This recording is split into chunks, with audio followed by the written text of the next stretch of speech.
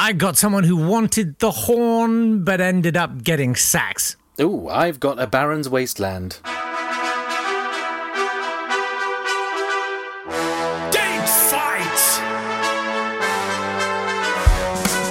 Hello there, welcome to Date Fight. It's the podcast where we take great things that occurred on this day in history and we pitch them against each other. Yes, we do. He's Jake Yapp, I'm Natt Tapley, and together we have scoured history for the most interesting things that have happened on this day, and we're going to present them to our guest this week, broadcaster, entertainer. It's Helen Lederer. How are you, Helen? It is. I'm so thrilled. There is a hangover situation, but I think that I will just be. I can feel my breathless voice coming into their own. You're going to stimulate me, and obviously history is my middle name. You couldn't have chosen a more apposite death. Yeah. If you're feeling sort of hugely mentally compromised, you're in the perfect state for this podcast. Yes, just let it wash over you like a balm. Balm. Oh, I like the balm.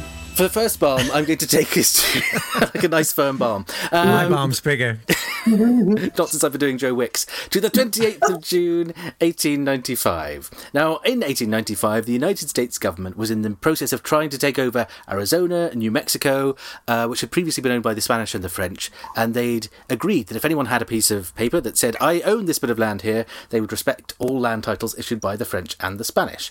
And a man called James Revis, who during the Civil War had found out that he was quite good at forging his commanding officer's signature on pieces of paper, so he got through the Civil War by selling forged passes to go home. When he fell under suspicion and his commanding officers were looking to get rid of him, he then forged a pass for himself so that he could go and get married, and instead of getting married, he went and surrendered to the Union Army and joined them instead. But after the Civil War, he became an estate agent and he met someone called George M. Willing, who was a doctor turned salesman of patent medicines. So I imagine he had a huge bushy moustache and one of those suitcases full of bottles. Yes. Roll up, get yourself George M. Willing's patent medicine. Oh, that scene in Pete's Dragon. Also the Music Man. Brilliant. Anyway, he turned up and he told James Revis that he owned Arizona because it was given to him by a Spaniard named Peralta, and he'd given him $20,000 worth of gold dust for it, and he had a piece of paper that said he definitely owned it. Can I interject? Do you normally précis and surmise at this speed? Just for as yes, I knew. Should I be slow? I have been told off for my diction a lot recently. It's very pithy, Nat. It's very pithy. This backstory. Crack on. The balm is all pithy. I've got a pithy balm. Yep. George M. Willing went to register all of this land of Arizona that he said he owned, and the day after he arrived to register it, he turned up dead. No one knows how he turned up dead. The autopsy said he died of strange and unobserved circumstances. So his partner, James Revis, turned up and inherited all of his papers, at which point he found a lot of new papers suggesting he owned even more of Arizona, and he said, I own all of Arizona, and he went round telling everyone who lived there that they should give him some money if they wanted to carry on living there. Obviously, that made lots of people quite upset. He was selling what were called quit claims, which means he said, I own this land, but I won't keep my ownership of it if you give me a certain amount of money. Many people he wanted thousands of dollars from. Some people he just did it for a drink or a meal. Essentially, his life was just going around trying to get stuff by saying, I own where you're sitting, but you can have it as long as you buy me lunch. And what evidence? Try that. For interrupting. What evidence do you have? Did you have chits? Receipts? He had pieces. He had a piece of paper which he said was George Willing, who'd said he'd originally got this parcel of land, said I didn't have a piece of paper when we made the deal, so I wrote it down on the inside of this flap of leather, and he opened his jacket and it was there. He opened his what? Sorry. Jacket. So he had a bit of leather there, which he said was the deed. But then, fortunately, James Revis, after Mr. Willing mysteriously disappeared, found a lot of documents. He found lots of documents about the barony of Arizona, which apparently had been given by Charles III of Spain to Mr. Peralta's ancestors. He also found that there was a living heir to that parcel of land, whom he married. Turns out she wasn't an heir to anything. She was just a person he thought was Spanish-looking who he'd met on a train.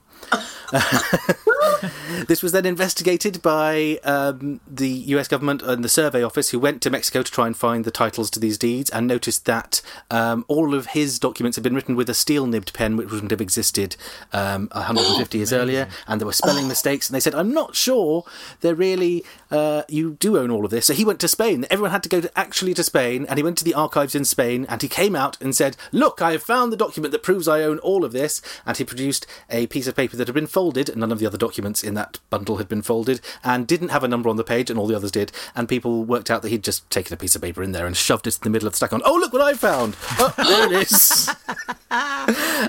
And so he lost his title to everything. He went to jail for 2 years. He then went round, spent the rest of his life after that, trying to get backers to get him to buy back what he said he owned, which was the barony of Arizona. And if he had, Arizona would be a very different place to what it is now. But because he was put in jail, we have Arizona, which I suppose is a good thing, isn't it? What is Arizona like now that it could have been like had he been in charge? Well, he did build as soon as he went there, he built a mansion before he went around telling everyone to give him money or he'd kick them off their land. Okay. He liked mines. It would have been there would have been more mines. He liked to sell things to miners. Yeah, I'm sort of imagining the whole of Arizona would be a really big house with a massive garden and swimming pools, and everything else would just be a strip mine. Yes. Would that be a fair... I mean, that's pretty similar to Arizona. I was going to say... Have either of you been to Arizona, may I ask? I have. Or is that not relevant? But not for 35 years, so I don't remember. Have you been, Helen? Is it in the middle of America, Arizona? It's near the bottom, isn't it? Yeah, near the bottom.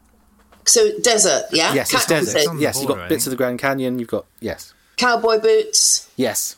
Yep. Discarded. And just cacti, visualising. roadrunners, armadillos. It might Oasis. be an open carry state. Oh, I don't know. Yes, it may be. Where you're allowed to go to the shops with a gun on, but not allowed to carry an open bottle of whiskey. No, that would be stupid. That would be dangerous. Ridiculous. You'd need a brown paper bag, I think, isn't it? In America, you have to have your bags to put booze in. Yeah. Oh wow! Would you call that an incredibly interesting historical piece of history? I would call it relatively interesting. Doesn't have to be interesting in an absolute sense, just more interesting than James. I think once you've heard mine, you'll find it's utterly compelling. Riveting. What is yours, Jake? I've got 1846, 28th of June, and Adolf Sax patents the, what shall I call this? Saxophone. Oh. I'm going to put it down now because I've had enough of that. Everyone has. So he was born in what is now Belgium. At that point, it was the Isle of Wight, but it sort of drifted. No, I don't know. His mother and father were instrument designers themselves and made several changes to the design of the French horn. Oh. And they also probably should have been had up by social services. Over the course of his childhood, he fell from a height of 3 floors, hit his head on a stone and could barely stand afterwards. At the age of 3, he drank a bowl full of acid and later swallowed a pin, which presumably just dissolved in it. Yeah. He burnt himself seriously in a gunpowder explosion. He fell onto a hot cast iron frying pan, burning his side. He survived an accidental poisoning from keeping varnished items in his bedroom during the night. He was hit on the head by a rock and he fell into a river. There are a couple of those which I think need slightly further digging into. One is the gunpowder explosion. You know, it was a really radical redesign of the French horn, okay? It was a novelty French horn. And when you did the 1812 overture... Exactly. And also, how did he poison himself with stuff with varnish he kept in the night? Did he have the varnish next to him? Like he has a glass of water, then there's the poison, then there's the varnish. The frying pan. The gunpowder. I have to just ask, obviously, some forensic detail. Over what period of time did all these occurrences occur? I mean, over a lifetime or in 1 week? Or it was his childhood. I don't know how long that was, but his neighbours quite an eventful childhood. His neighbours called him Little Sax the Ghost because they just thought he can't still be alive. Were they trying to murder him? I have a feeling he might have been a cat. I don't know. Anyway, Berlioz was a huge fan of Sax's instruments because it wasn't just the saxophone that he invented. He invented loads of stuff. He invented sax horns, which became flugelhorns. Yeah. And the valves on those were state-of-the-art in their time. And they are still the kind of design you get in brass instruments now. He also invented the 6-piston trombone, which looks like an RTA involving 4 trombones. It's unbelievable. It's literally like, if you imagine one trombone, but you like graft a couple of extra ones on dangling down underneath it, looks like that. It's absolutely mad. He went bankrupt 3 times. He got lip cancer between 1853 and 1858, but made a full recovery. What kind of treatment did he receive? Was it, presumably it was successful, was it? Yes, he survived. He had this French horn packed with gunpowder, and it just blew the cancer off. Right. But he lived another 40 years, which was perhaps not brilliant because he died in total poverty. There you go. And he's buried in the Cimetière de Montmartre. Did he have any family? I don't know. I don't think he. I don't know if he did. Okay. Left behind but he 3 had a great soprano time. saxes and a... Yeah. Very good.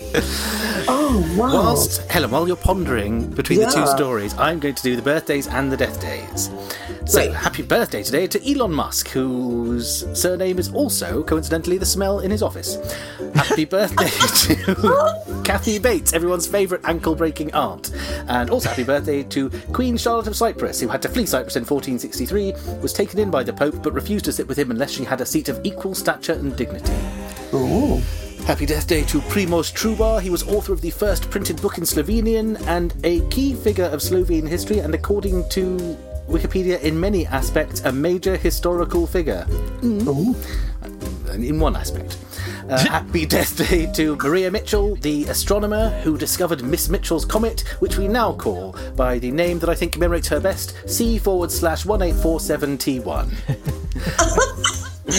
Also, happy death day to Louis the Blind, the Holy Roman Emperor who failed in his attempts to invade Italy, which led to him becoming blind, and Louis the Blind.